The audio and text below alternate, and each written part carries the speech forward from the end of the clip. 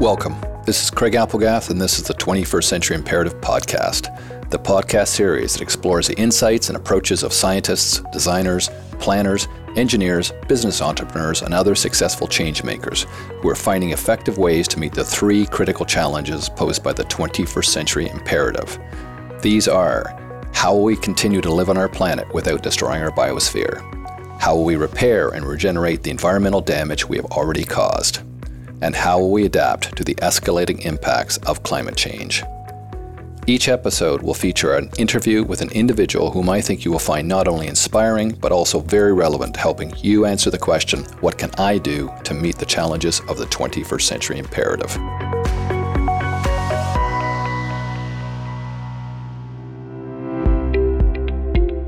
In this episode, I have the pleasure of talking with Dr. Wendy Pentland, a personal coach and a recently retired professor of occupational therapy at Queen's University.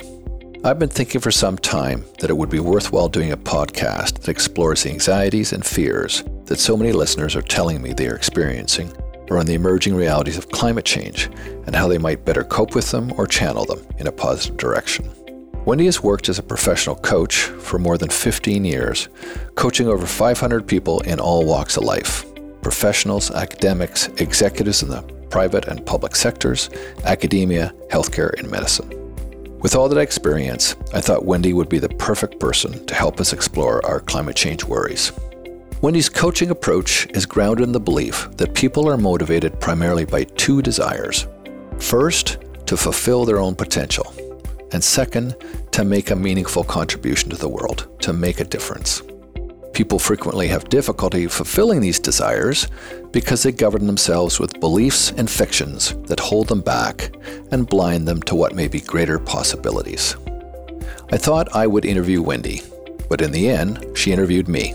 It turned out to be the best approach. Instead of listening to Wendy and me talk in very general terms about how we might all deal with our common climate change worries, in this podcast you get to hear a world-class coach help me explore my own personal climate change worries.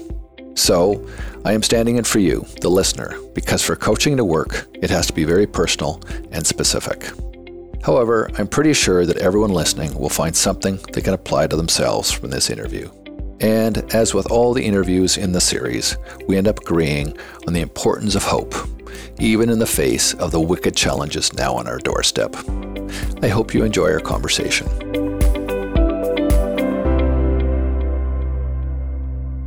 Wendy, thanks so much for making the time to do this podcast interview today. In my introduction, I described your background as a personal coach, but I'm not sure everyone is familiar with what personal coaching is all about.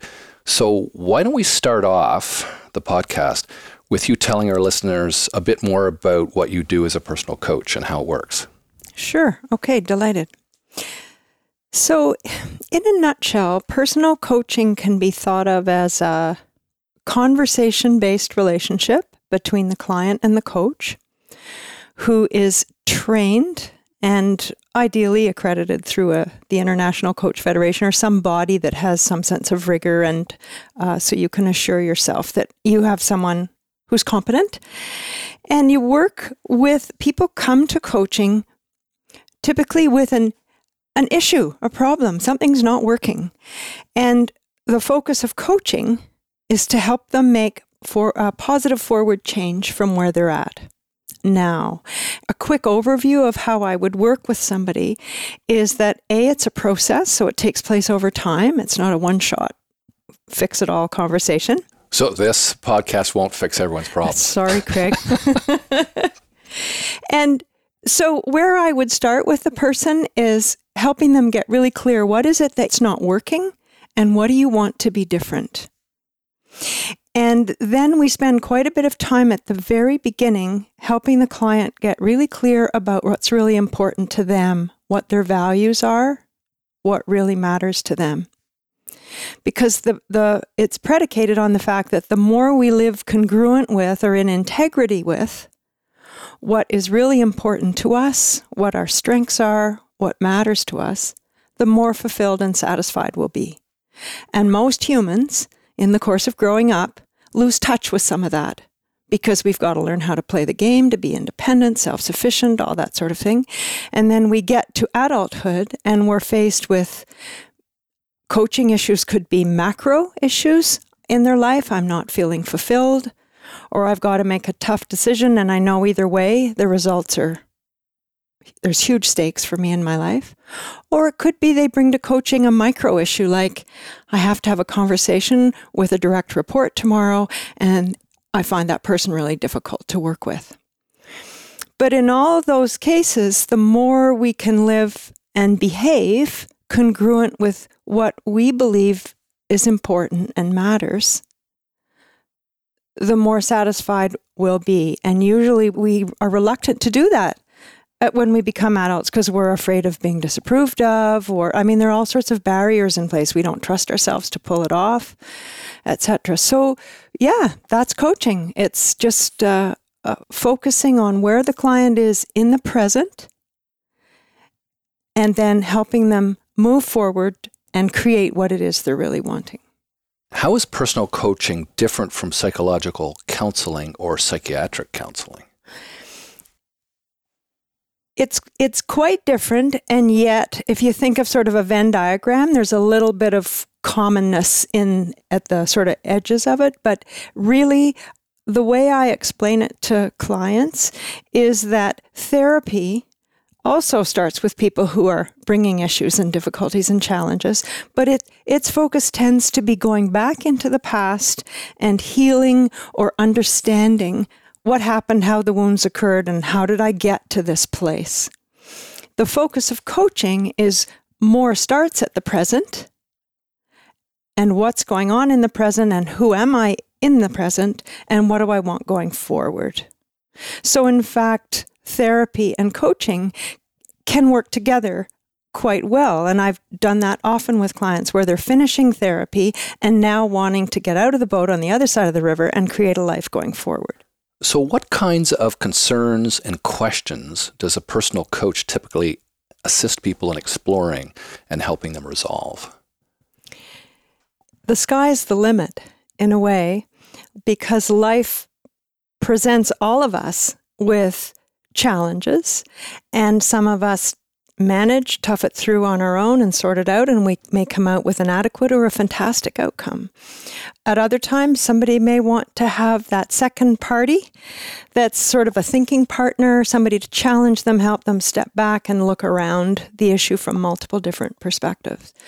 So, in a sense, what I said earlier holds true, that you might come to a coach with big macro life issues or decisions where career, relationships, a total life path, you're going through a huge transition, divorce, new job, being let go, retirement, a death, whatever.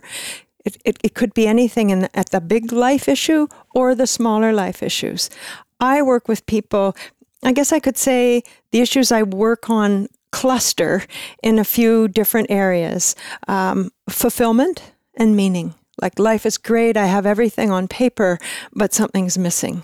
That kind of individual. Communication issues, conflict, leadership skills, the sort of day-to-day of life and how to be more effective. So that's the communication issues. And then the third is work-life balance, because I work a lot with mid and senior career professionals and executives, and sometimes that's an issue. I was going to ask as the next question, but given how broad coaching can be, I'm not sure there's an answer, but let's try anyway.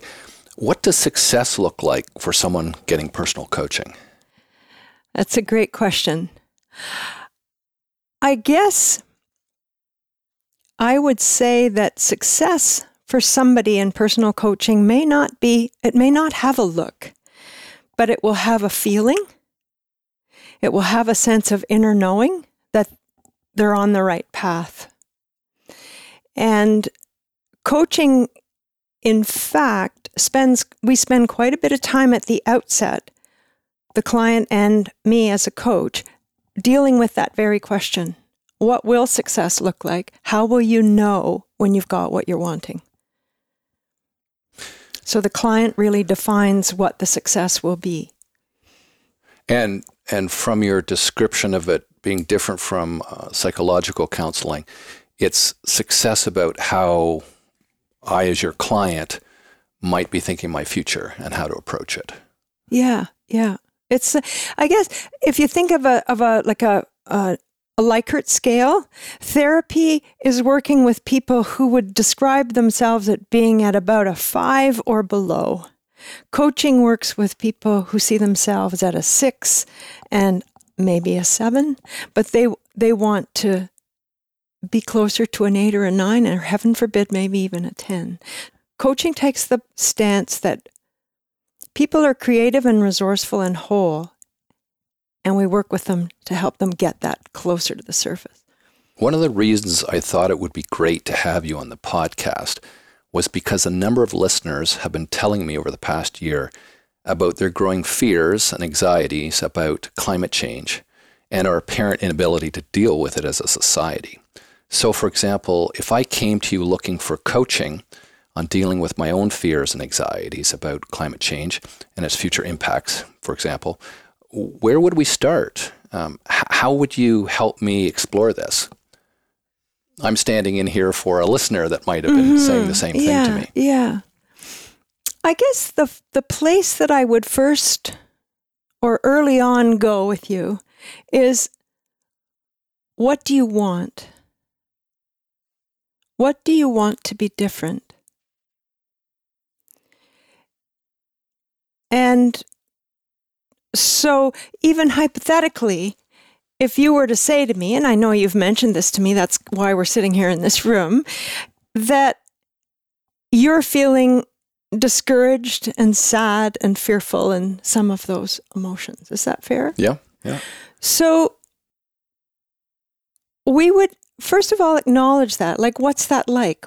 Say more. What's going on there? Well, I would think for me, and one of the reasons I'm doing this podcast is because I figured it would be a way of pushing back against my own frustrations and anxieties and fear about a future with climate change, is that the feeling of not being able to do something in the context of a problem that's so complex and overwhelming. I mean, it strikes me that climate change isn't something any one person can fix. It requires many actors. One of the earlier podcast guests I had, Ryan Myers, put it really nicely. He said that climate change was a beast that would need many cuts to kill it. That's a bit graphic, but I thought it means a lot of people doing a lot of things to address it.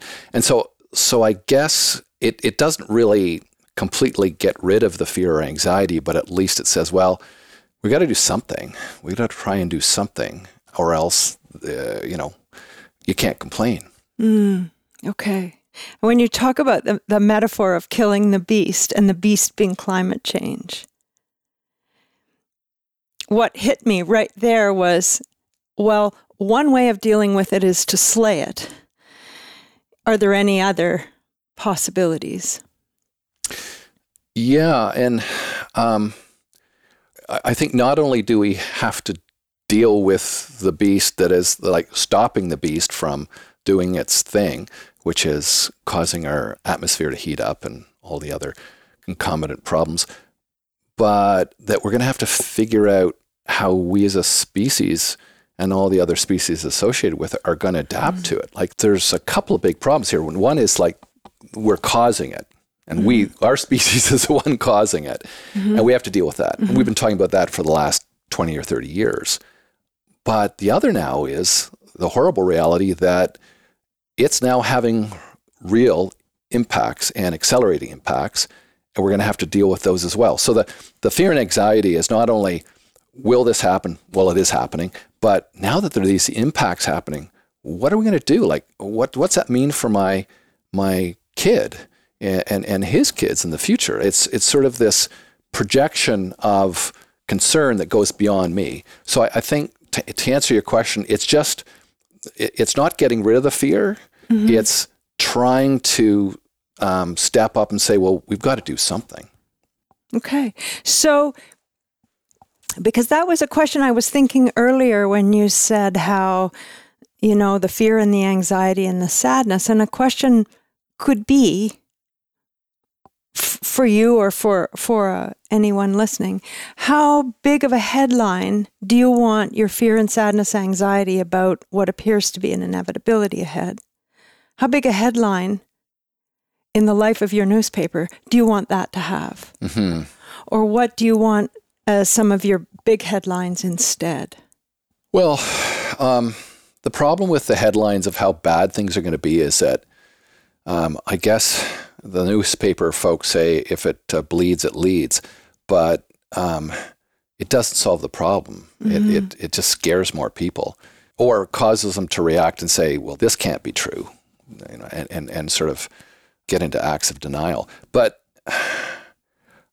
I've always been a person that was glass half full, mm-hmm. or the other, trite saying is better to light a candle than curse the darkness. I mean, mm-hmm. it just strikes me that if you just give up and get grumpy, definitely nothing is going to happen that's positive, mm-hmm. right? Like mm-hmm. It's not going to fix anything. If, on the other hand, you try to search for some possible solutions or ways of making the situation less terrible, less problematic, whatever, then who knows, you might have a chance. And this is what this whole podcast series is about. Mm-hmm, it's sort of like, okay, I'm going to go find the smartest people I know that are doing really constructive, practical things to make a difference, and ask them how they're doing it and how others might do it in a similar fashion or in a related fashion. And maybe some of it will have an impact out there. Like, who knows? Mm-hmm. There's, 2,000 people listening to this podcast. It's a sort of a little niche podcast, so not a huge audience.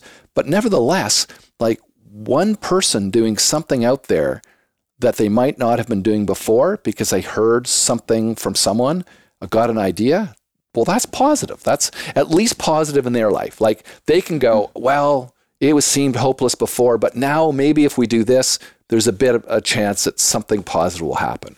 And it may be naive, but I figure that's better than just sort of giving up. I think giving up would really be even more depressing.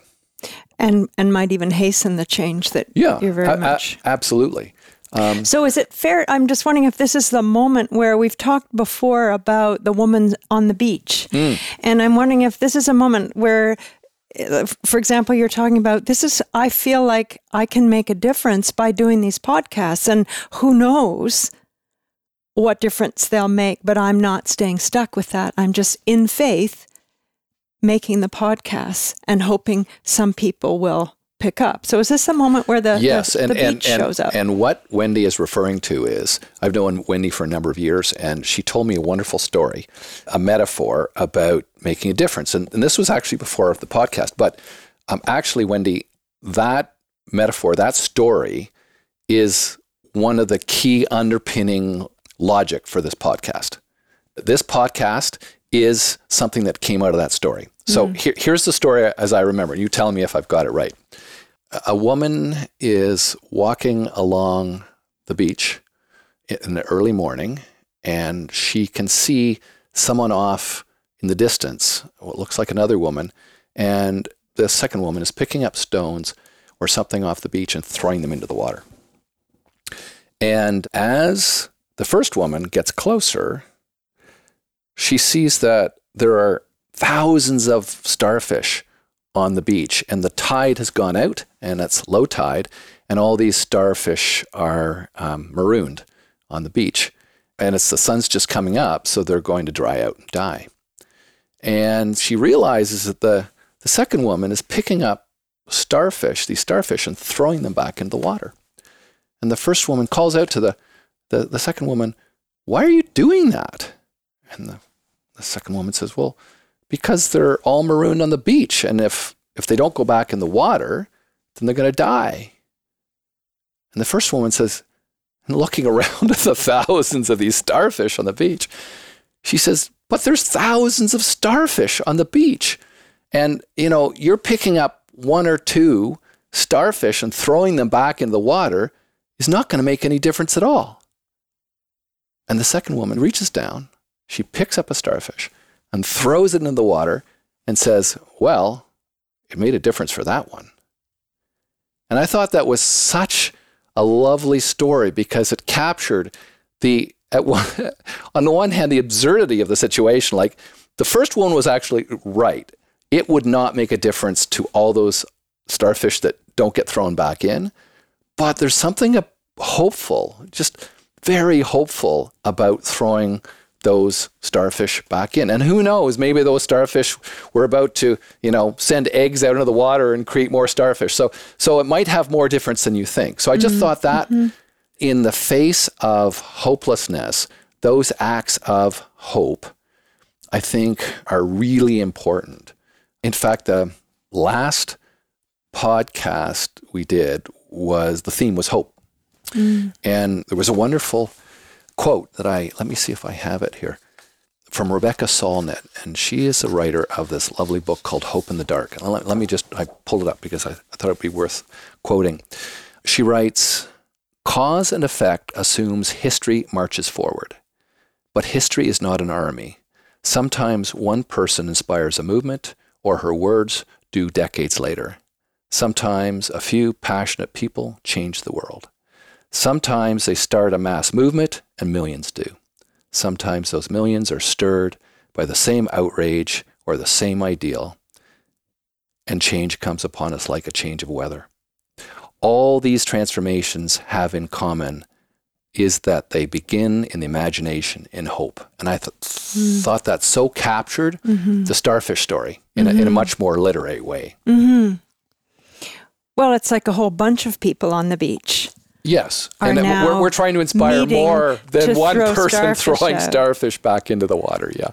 So an observation I can make, staying with the starfish story, I noticed earlier when you were talking about the big system, the climate change and the global level issues and the global level requirements for change, I noticed that's when I heard more of that deceleration, if you will, energy in your voice. And I'm wondering if the connection I draw here is that the longer or the more we tend to think of the problem of climate change as the beach with 1,000 starfish, or the huge beast that none of us individually can handle. The longer we think of it at the big, huge system level, the more we keep ourselves feeling disempowered. Like, how can I possibly make a difference? But if you bring it into your immediate circle of influence, where what are the changes I can make? What are the differences I can have? How does that, and it's a rhetorical question, how does that affect my outlook? Yes, and I think you're sensing the change of energy levels whenever I think of climate change as a systemic thing, and my training as a biologist before architecture taught me to think in systems, ecological systems and so forth. So when you think of a big complex system, it seems daunting, or the ability to change it seems daunting because we're so insignificant in the face of those huge systems. But then you think of a system maybe as a local ecology, like an ecology in your neighborhood or in a small lake or pond, and you realize that individual human beings have a huge potential to either help or hurt it. Like that we do have agency and we do have impact.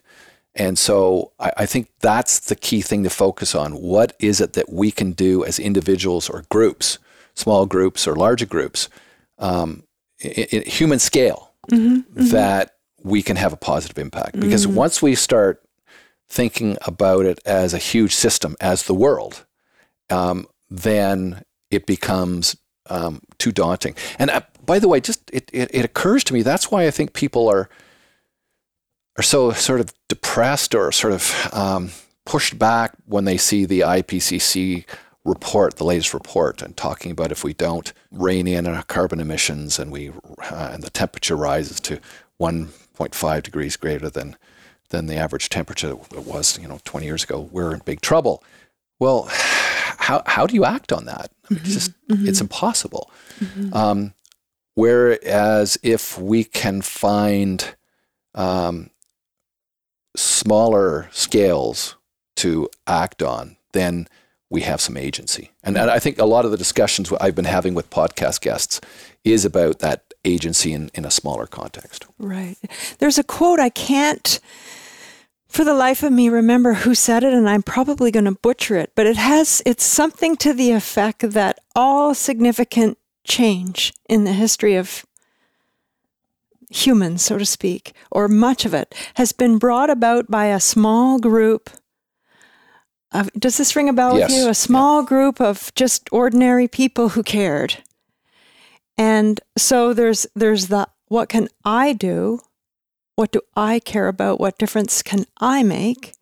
And then that sort of hope of getting together, having sort of an allegiance or a sense of community with other like-minded people.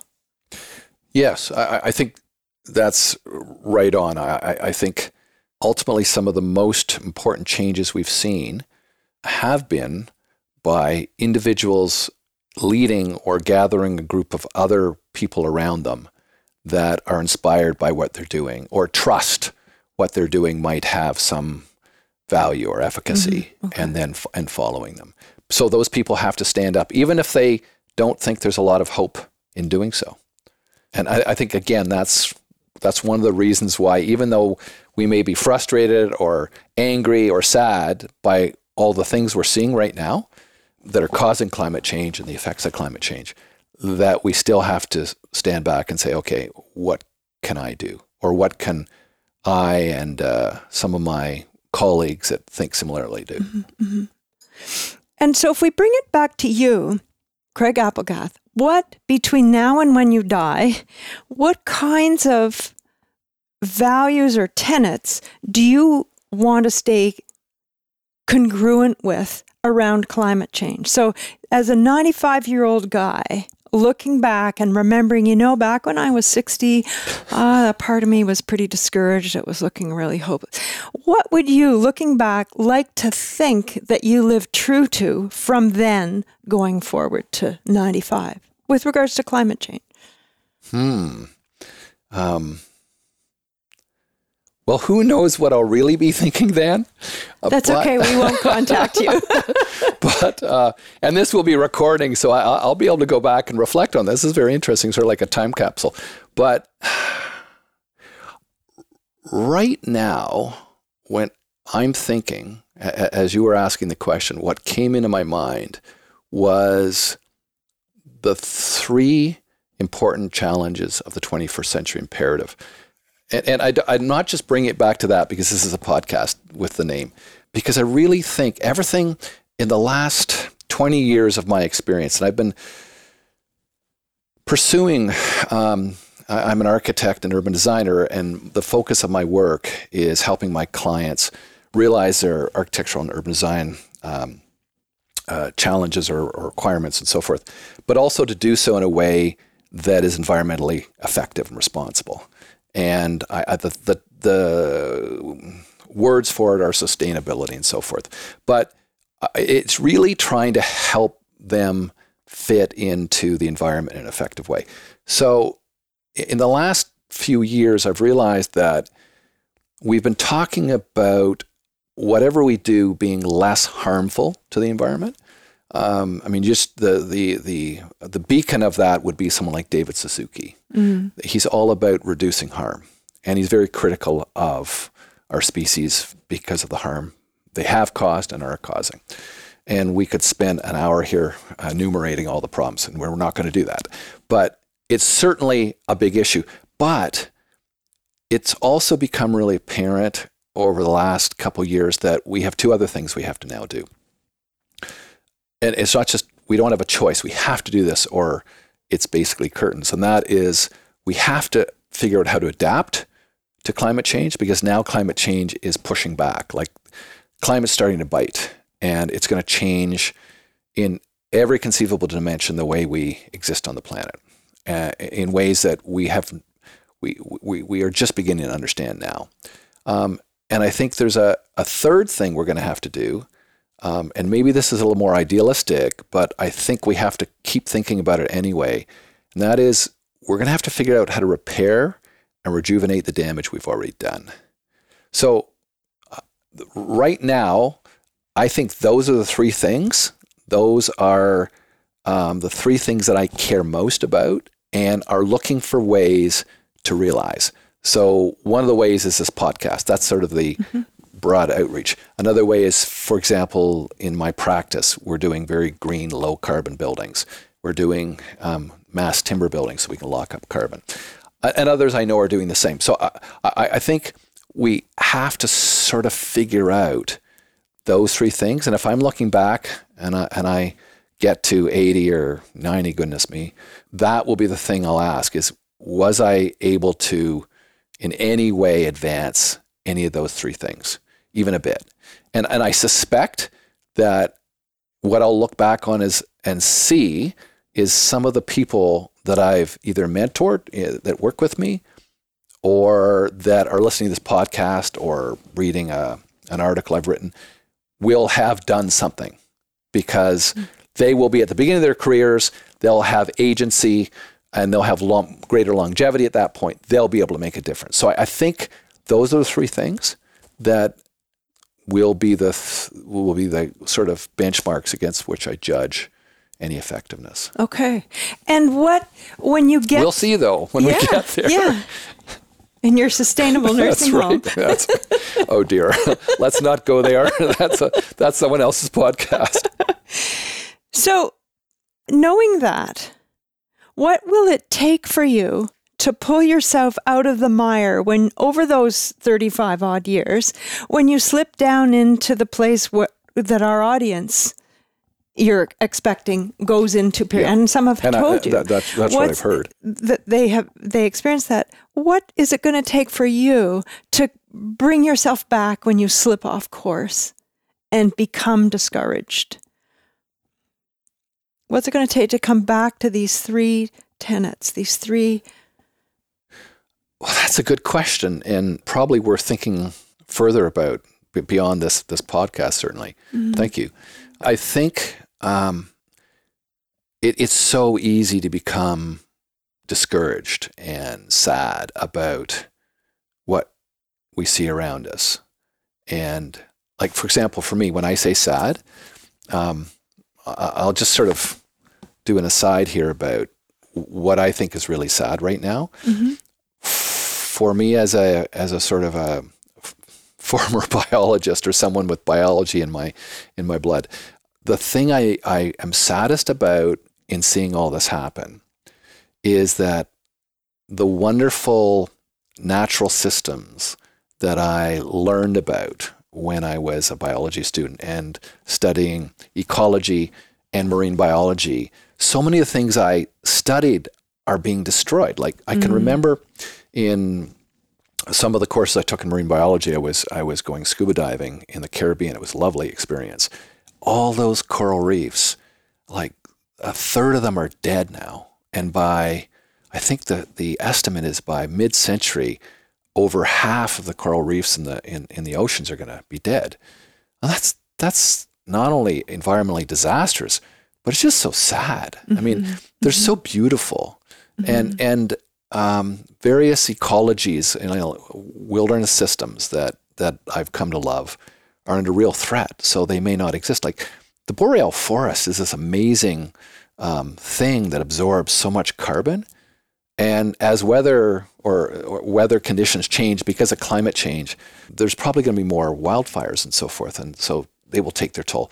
Anyway, it just produces us not only alarm and concern, we must do something, and how do we do it, but also this sort of, that's sort of sad. Mm-hmm. It was so beautiful. And it's very much an aesthetic thing. I sometimes think the whole story of Adam and Eve was really not about what happened, but what's happening right now. I mean, we're we're being ejected from Eden, and who is ejecting us? And maybe it's the apple of knowledge, fossil fuel, whatever. But we really are sort of having to depart something that's truly beautiful.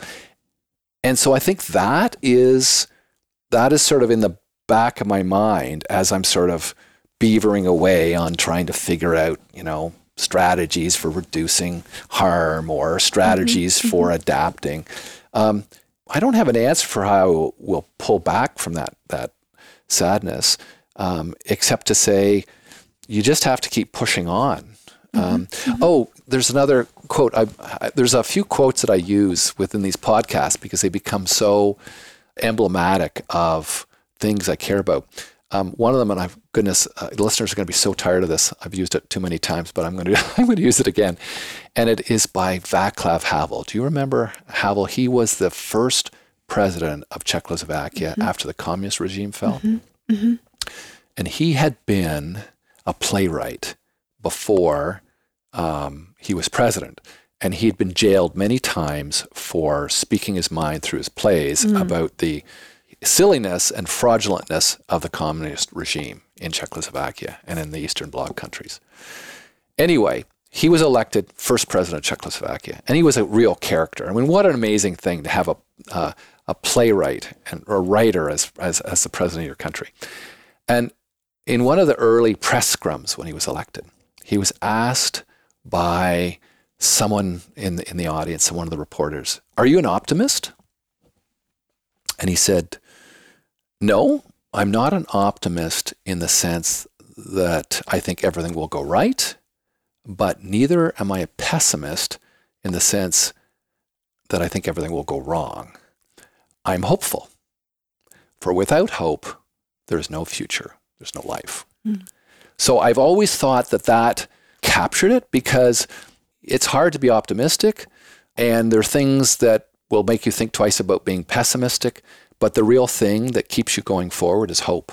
And I think that's the key thing. So it's like, yeah, you can be sad one day, but like just keep pushing on, because there's no other choice really, right? And hope in what? Well, I think hope is one of those vague feelings that can pull you forward. But I think projecting that hope on maybe we can get our act together enough that we can make a difference, or we can in some way adapt to what we've caused and pull back in a positive way. Like, I think the world is so complicated and things can change so much without us expecting it. The certainty people have about how bad or good the world is going to be is I think misplaced. The best example, I'm at the tail end of the baby boom. So I was in high school when the Iron Curtain was still up and the Berlin Wall was still up. And I can remember, I think it was 1989 when it came down, like when it opened up and the East Germans started letting the East Germans go into West Germany. And then within the next 2 or 3 weeks, the Germans just took down the wall. And what was so momentous about that was not just the wall coming down, the physical barrier coming down, but the fact that everyone's mindset, that belief, firm belief, and I can remember this just not even being something you thought about. There was the Soviet Union and the Eastern Bloc countries. They were there, and the West was here, and there was a wall, and that was that. Like, it was a reality that wasn't going to change. We thought everything over there, because we were told everything over there was, corrupt and weird and didn't work or whatever. But it was there. It was a reality. And so when that happened, you thought, that reality was just a reality we made in our minds. And so maybe things that we think are absolutely impossible to change can change overnight. So it's sort of that notion of the wall. And then other things, you see like smoking. Like when I was a kid, all the adults around me smoked. And then within 20 years, because of a concerted campaign to stop it, it's very rare that people are smoking. So there are possibilities where groups of people can influence change over time and have a significant impact. And I could go on to name some of these, but I think it's as foolish to give up hope as to have hope. I mean, anyone that says you're being foolish for having hope, I'd say, well, look at the instances where having hope actually paid off. And when you talk about giving up hope, my sense is sometimes people don't give it up, but they lose it. Yes. And it becomes an off-ramp that before they know it, they've taken the despairing loss of hope off-ramp. And so what, just off the top of our heads, let's brainstorm here. What can bring people back to that place where there's a sense of hope that humanity can change? That, yes, things are shifting and changing, but we can adapt? That's a really good question. And I'll maybe preface it, Craig, by saying I'm hearing in our conversation, there's a lot of talk about what I can do, meaning the individual. And so to me, there's some huge potential resource for all of us in accessing each other when we start to lose hope. Yes, and as you said that, I was thinking that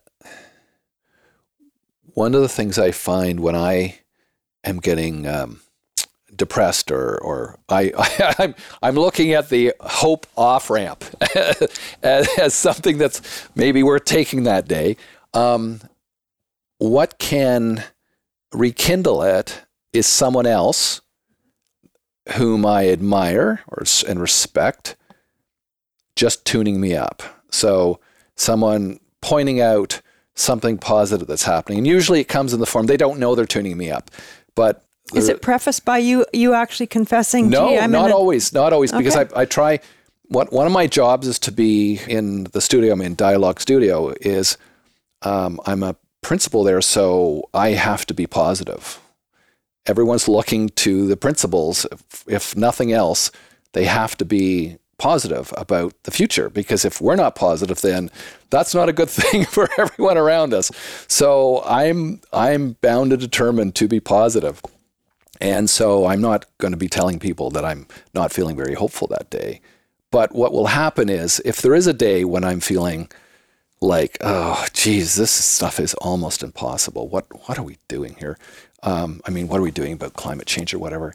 Someone like Charles Marshall, hi, Charles, if you're listening, will come by and say, Craig, look at this really cool article here about a new zero carbon technology that I was reading. I think you'll find this really interesting, because imagine if a whole bunch of buildings started using this. I mean, this could really scale. This could really make a difference. And all of a sudden I'm thinking, yeah, that could really make a difference. And all of a sudden the hope off-ramp just sort of disappears from the highway, and the highway is about the future, and we're going to figure out how to do this.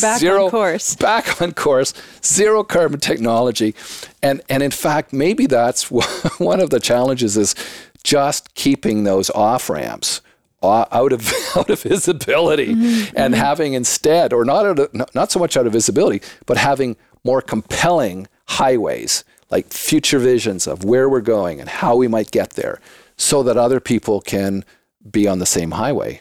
And I think this metaphor is getting a bit crowded here. It's not very good for the environment to be on a highway, Craig. But it's got electric cars and LRTs. But to come back to it for one sec, I'm mindful that whenever one takes any off-ramp or any fork in the road, and we're presented with them all the time, it's a choice. And choice is a huge part of coaching, helping clients get to the place where they realize we're making thousands of choices every day. Sometimes many of them we don't even realize. Not just choices what to do, but choices what to pay attention to, where to, energy follows attention. And if we let our attention get absorbed by certain things, then our energy, good, negative, discouraged, whatever, will go there. And so maybe part of it is accepting that there will be off-ramps, There will be days of down. There will be reports that come out that are discouraging. And recognizing that at that moment, I'm at a choice point as to what to do with that. And we've talked before about Viktor Frankl's work around choice. Yes. And that out of his experience in the concentration camps and observing many, many, many people in horrific circumstances who handled it in very different ways, he started to realize that humans' ability to choose our own attitude in the face of whatever is the last of the human freedoms. Mm-hmm. And no one can take it away from you.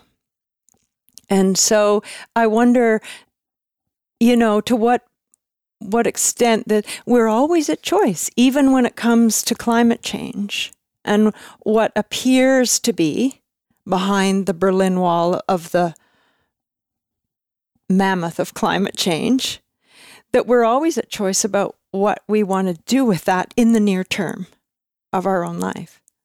Our attitude, what we do, what we pay attention to, who we hang out with.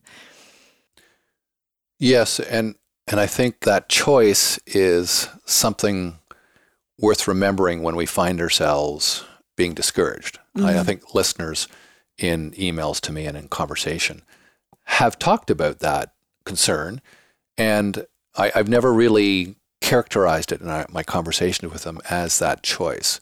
And I guess it's a matter of keeping that in mind, because given the fact this is not going away, this will be with us for the rest of our lives mm-hmm. in various manifestations, and especially in its impacts at climate change, that is, we will have to keep making the choice again and again as various things confront us. Mm. So keeping that in mind is actually a really good idea. And I was joking about Charles coming and presenting something exciting and getting me back on the right highway.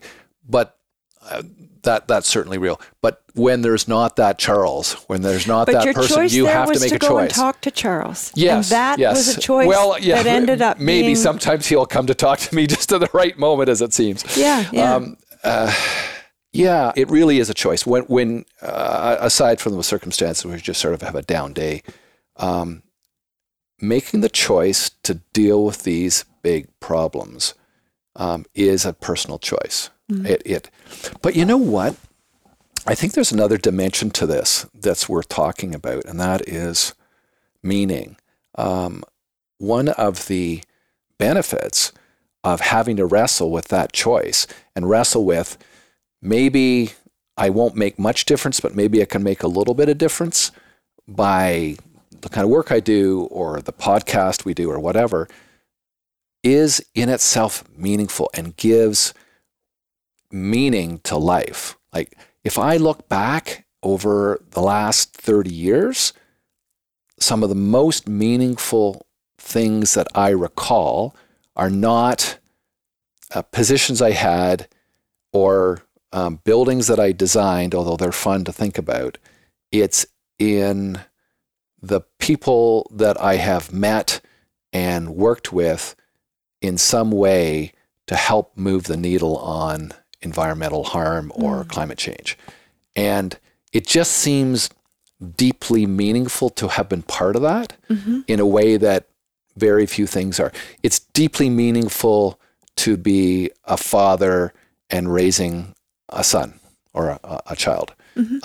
And that's a meaningful thing to do. And it's meaningful to have good, deep friendships with other people. And that's meaningful. But in terms of the bigger life around us, our public lives, having something to connect me to the bigger world is, and I think for all the people that I talk to, the people that I know listening to this podcast that have talked to me, I think they also have a sense of purpose and meaning in this. So it's not a wasteland. It's not impossible. I mean, there's a lot of value in it. And I think that in itself is one of the things that when you see that off ramp, when you have to make the decision, you think, yeah, but this is meaningful stuff we're doing. Like this has purpose, and maybe we won't succeed.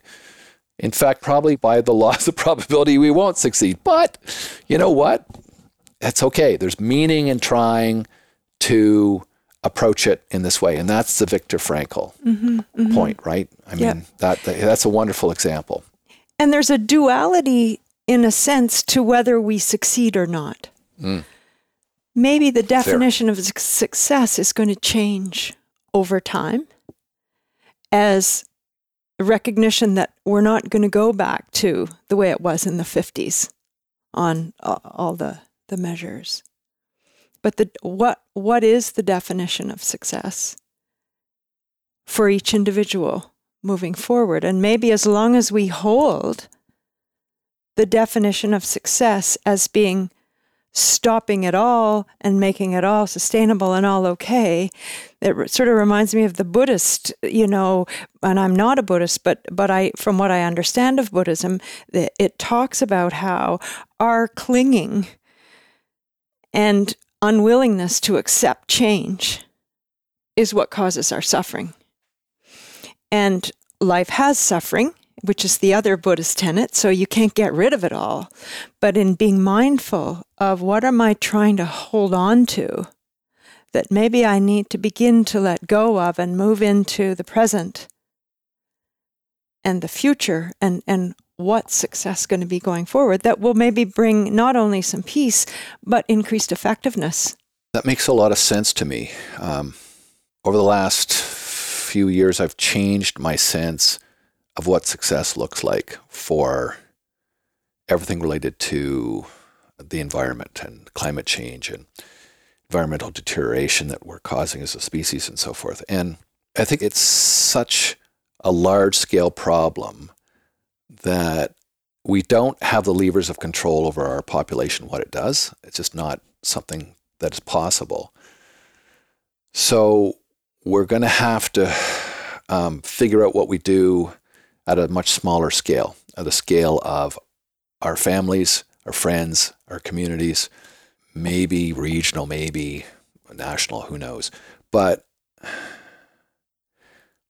I think that it's going to be as much about figuring out how we adapt to the new realities that are happening to us. Mm-hmm. That's the task at hand. And I don't mean giving up on pulling back on harming the environment at all. Mm-hmm.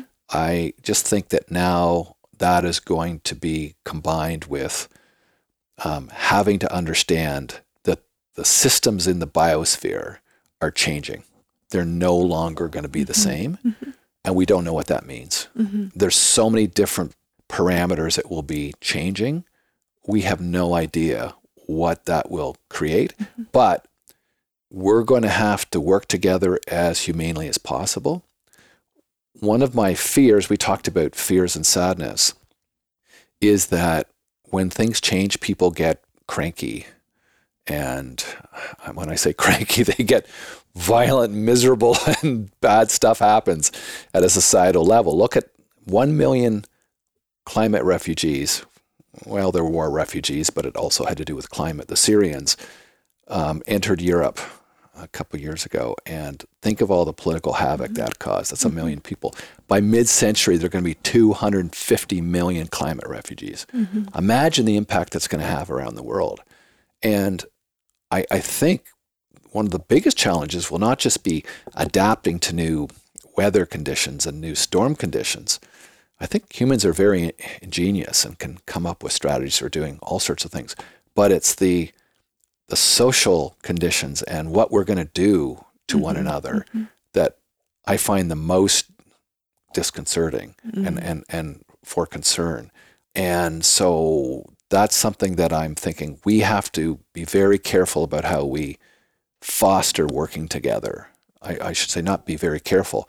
We have to really try all means possible to gather people that are decent and humane together and make sure we don't allow the darker sides of what it is to be human to come to the fore. And they can. I mean, they keep happening throughout history. and they will most likely again. But it's one of our biggest responsibilities will be that, not just dealing with the physical or the environmental. Yeah. And that's a new world we face. I mean, especially Canadians, we've been so blessed with such a wonderful, calm society for the last 100 years. Mm-hmm. We just don't know anything about this sort of darker side of what we can do as a species. And the sense of an infinite natural environment. Oh, yes. That other nations don't have. That's changing. By the way, one of the really interesting things that I'm exploring right now, another reason for hope, is sort of a project on the side table. I'm trying to figure out how best to get going. And that is, I think Canada is extremely well situated right now in the fact that we have 37 million people in Canada.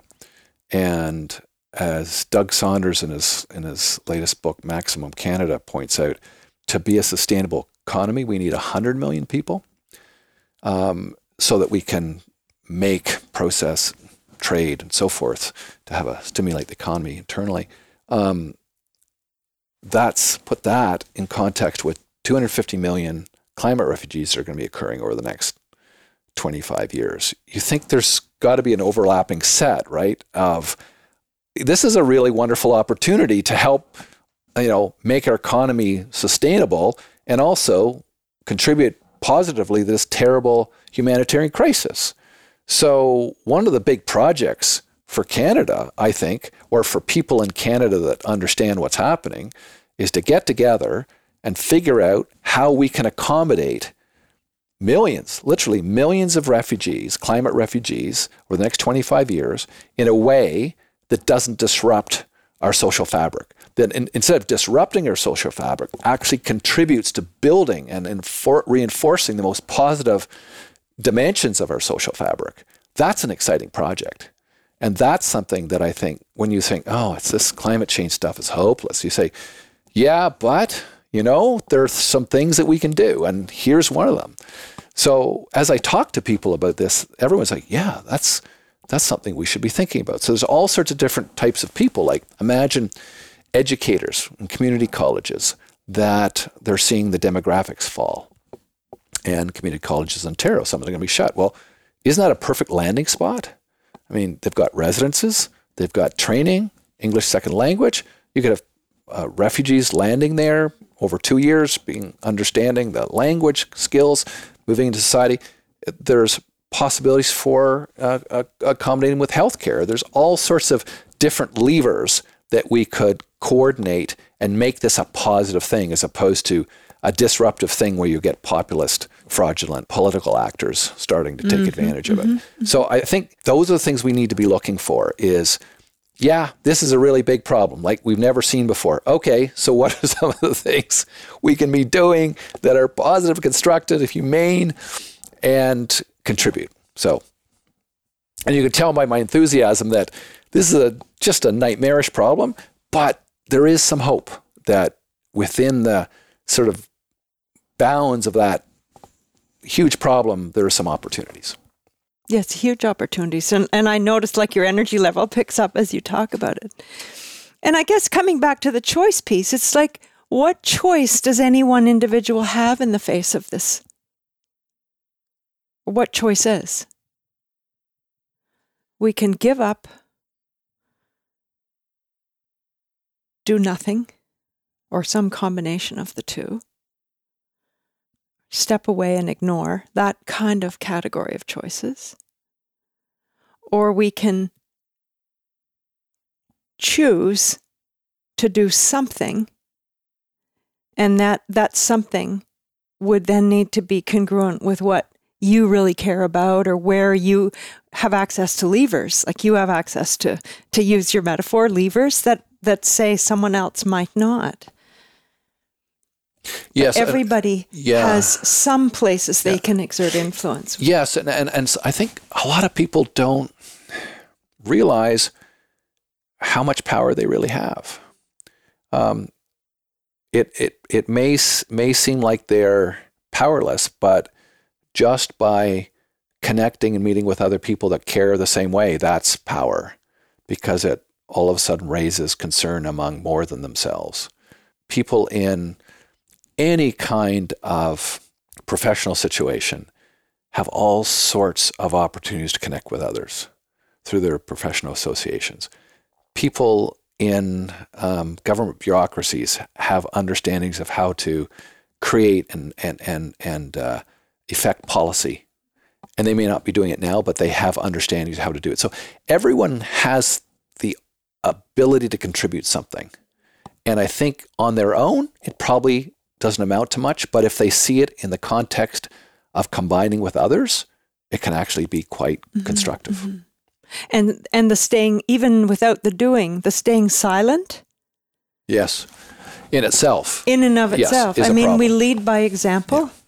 Yeah. And sometimes it takes tremendous courage to stand up and say or do certain things, even around climate change, because it flies in the face of profit or whatever.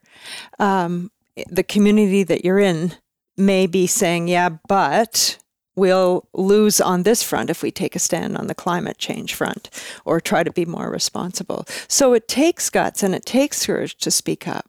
But the more you have that culture of silence or people abdicating or being afraid of speaking up, then so as a coach, what do you see some of the biggest impediments being to people speaking up or just acting the way they want to act? They say they decide, this is something that I care about, and yet maybe I'm not the right person or I'm not in the right position. What do you see as ways to allow people to do what they want to do? Is that a question that sometimes comes up? Well, it's almost at the root of what most people bring to coaching.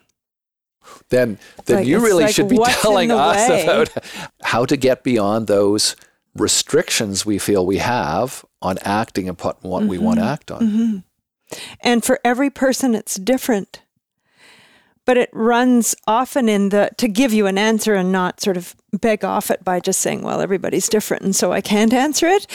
What's in the way for people? This is assuming they've got clear on what it is they want to say and what they believe in and what they want to say. And that in and of itself sometimes is kind of confusing. And we look at politicians and we look at corporate leaders, they would be prime examples. But so would be the leader of a family and whether they're choosing to practice and consistent with what they believe in environmentally.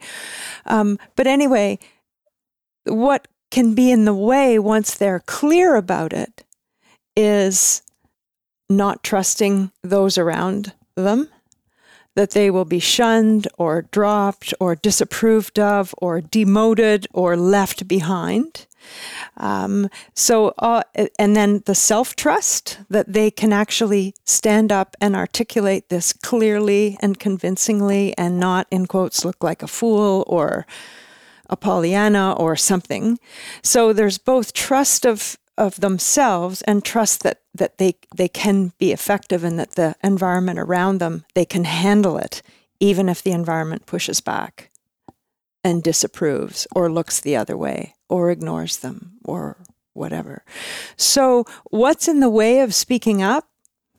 It's the same stuff that was in the way of speaking up when you saw something that wasn't right when you were 25, 35. We see it all the time, and we choose to look the other way. Or speaking up can feel quite dangerous, especially in a political environment where you might be risking your family.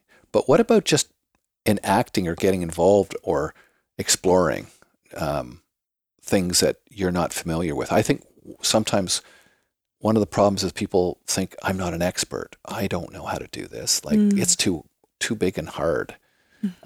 Is that, how do people get beyond that? What if I said to you, I'm not sure, I'm not an expert on this. I can't do anything. What are you an expert on with respect to all of this? What are you good at? What are you effective at? The bit about where you said a moment ago, like it's too big, why I can't possibly do it. It reminds me when I was an academic supervising graduate students, there was a little book that went around for a while. It was a little paperback. and it was called How to Finish Your Thesis in 15 Minutes a Day. And of course, everybody was attracted to know more about this little paperback, but the essential message of it was, don't think of it as your doctoral thesis. Think of it as, today I'm going to sit down and start for 15 minutes. If I want to leave after 15 minutes, I can. But you'll probably typically, once you're over the hurdle and sitting there, you'll stay there for an hour or two minimum. But the key is to not think of it as this huge, what did you call it, messy problem or whatever. Yeah. Bring it into... insurmountable messy problem. Yeah, it's not a beast. Yeah. It's not, don't think of it in the entirety of the beast, but in the sort of, today the beast is going to go here and eat this cornfield. So what are we going to do to keep him out of that cornfield? And so, it's, I think the kinds of things you're talking about, how to help people, it does sometimes, it is to the old break it down. The other thing I was mindful of as you were talking there for a moment, Craig, is when you talked about climate change as a problem. And just sort of to bring our attention for a moment to, how we language things has huge power. And so if we call, for example, climate change a problem, we'll approach it as a problem, which needs to be solved. And so I don't know, what else could climate change be regarded as? I don't have an answer. I'm just... Yeah. Well, certainly, I would be very uncomfortable as calling it an opportunity, because it comes with so many calamitous impacts. But climate change is an outcome of what? It's an outcome of our behavior in terms of using carbon, which is an outcome of fuels. Our contemporary society are using energy, which is characterized by what values? We're talking super simple here, right? We're taking a total moped pass over. Yeah, I think it's the classical problem of, yes, we want to change and reduce climate change, but I can't give up my car because I've got to take my kid to hockey practice, or I need a new kitchen. And by the way, I want to go to Florida. We've always gone to Florida. By the way, I don't go to Florida, but it's sort of, breaking habits that have been long time forming, and we've gotten used to all of these things that actually have these negative impacts. Mm-hmm. So maybe it can be looked at as an opportunity to shift behaviors in a way that won't feel punishing, but instead potentially liberating. And I'm not being facetious when I say that. One of the things my wife Jane and I are doing is, we're at a certain stage now where everything in our house that isn't necessary, we're looking at getting rid of. And I know this is sort of part of popular culture right now. There's TV shows about this, but that's not the reason. It's just we look around and we think, oh my goodness, there's so much stuff and books and things. And you just think, what is all this stuff? And having more stuff now is just not attractive. We've reached an age where, and this is classical, I think the retailers don't like anyone over 55, or they don't, not dislike them, but they don't aim for them. Because everyone's like, I think we got enough stuff now. But maybe there's an opportunity to shift into behaviors and experiences that are not based on things, and are based more on relationships and meaningful interactions with family and friends.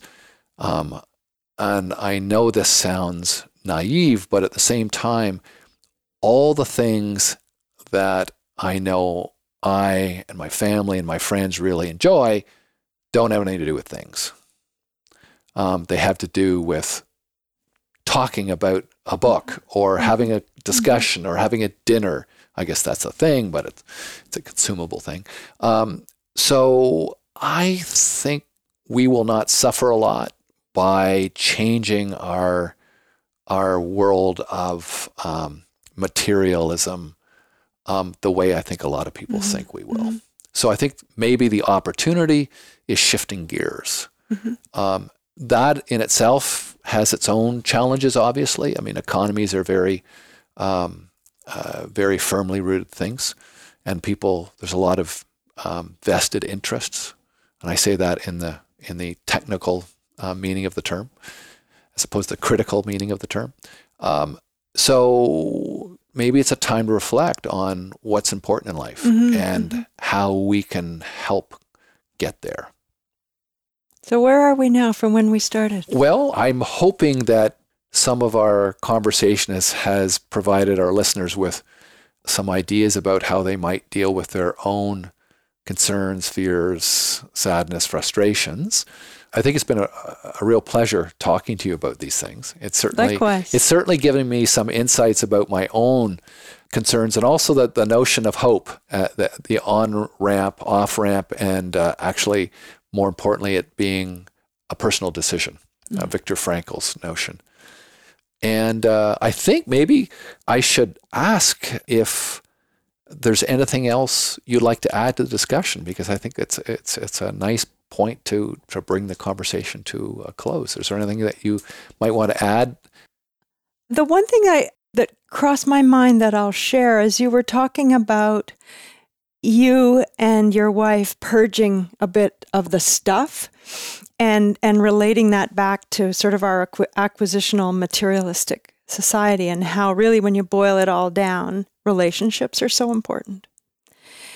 And the occupational therapist in me, which is what I was in a former life, would also add that the making, the doing, the restoring, the repairing, that we seem to view things now as they become dated or broken and we pitch them, and versus repairing, remaking, that sort of working with the hands, and at the same time you're preserving something in the environment, but you're also coming back to who we are as people, and expressing ourselves not only through relationships, but through the making, doing, creating that some of that offers. And I feel saddened sometimes at all of this mass new chrome and laminate that comes up and gets thrown away, versus the beautiful old stuff that's around, or the pleasure people get in repairing something that doesn't work, versus shopping and spending to buy new. And I suspect that the repairing is not just a functional thing. It's investing some meaning in what you're repairing. If you love doing that. Yeah. And I can remember my grandfather had a workshop, and when I was a kid, I would go and visit him. And one of the things, I guess grandfathers with grandchildren, they have to find things to do to occupy their own mind while they're looking after their grandchild. But I remember one of the things that we would do is we get out bent nails that he would have pulled out of boards. He was constructing something or taking something apart, or there was a crate that had come and there were nails. And he would get these bent nails, and there'd be a whole bunch of them. And we would work for 2 or 3 hours just hammering the nails straight. And yakking away, probably. Yeah, talking and away. Not yakking, but being in relationship together. Yeah, it's just like it was, actually he was a very quiet person, so there was a lot of hammering and not much talking. But I remember it as, it felt meaningful, and there the nails sat on the bench. In fact, they're still there. And I look at them, and if you look at them as like a talisman of what your life is about, when I was young, they were meaningful because my grandfather, who I held in high esteem, was doing this. It must be important. And when I was a young man and I had a career on the go, I'd look at the nails and I think, what a waste of time that was. Like, where does someone get the time to bang away on nails? Oh my goodness, that was another time and day. And now I look at them and think, oh, okay, that's a very Zen activity. It's very meaningful because he was probably thinking about what was happening. He was at the university, what was happening at the university, and maybe there was issues. And instead of just sort of thinking about it, he was doing something that took the energy or the issue out on these poor little nails. And created nails. And created nails that could work. Yeah, sure, they were perfectly functional nails. So I think that is a dimension of life that also had to do with a time that was slower. And maybe our world could benefit from a little bit of slowing down. So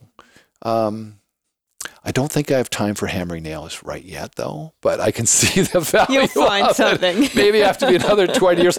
Maybe when I'm 90, that it's time to hammer those nails.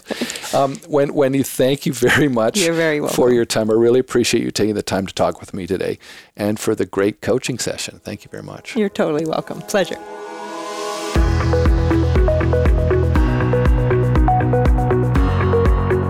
You can find links to more information about this podcast and to notes about the books and references we discussed at tfcipodcast.com. And if you like the podcast, please let us know by rating it on the Apple iTunes podcast website. Until next time, thank you for listening.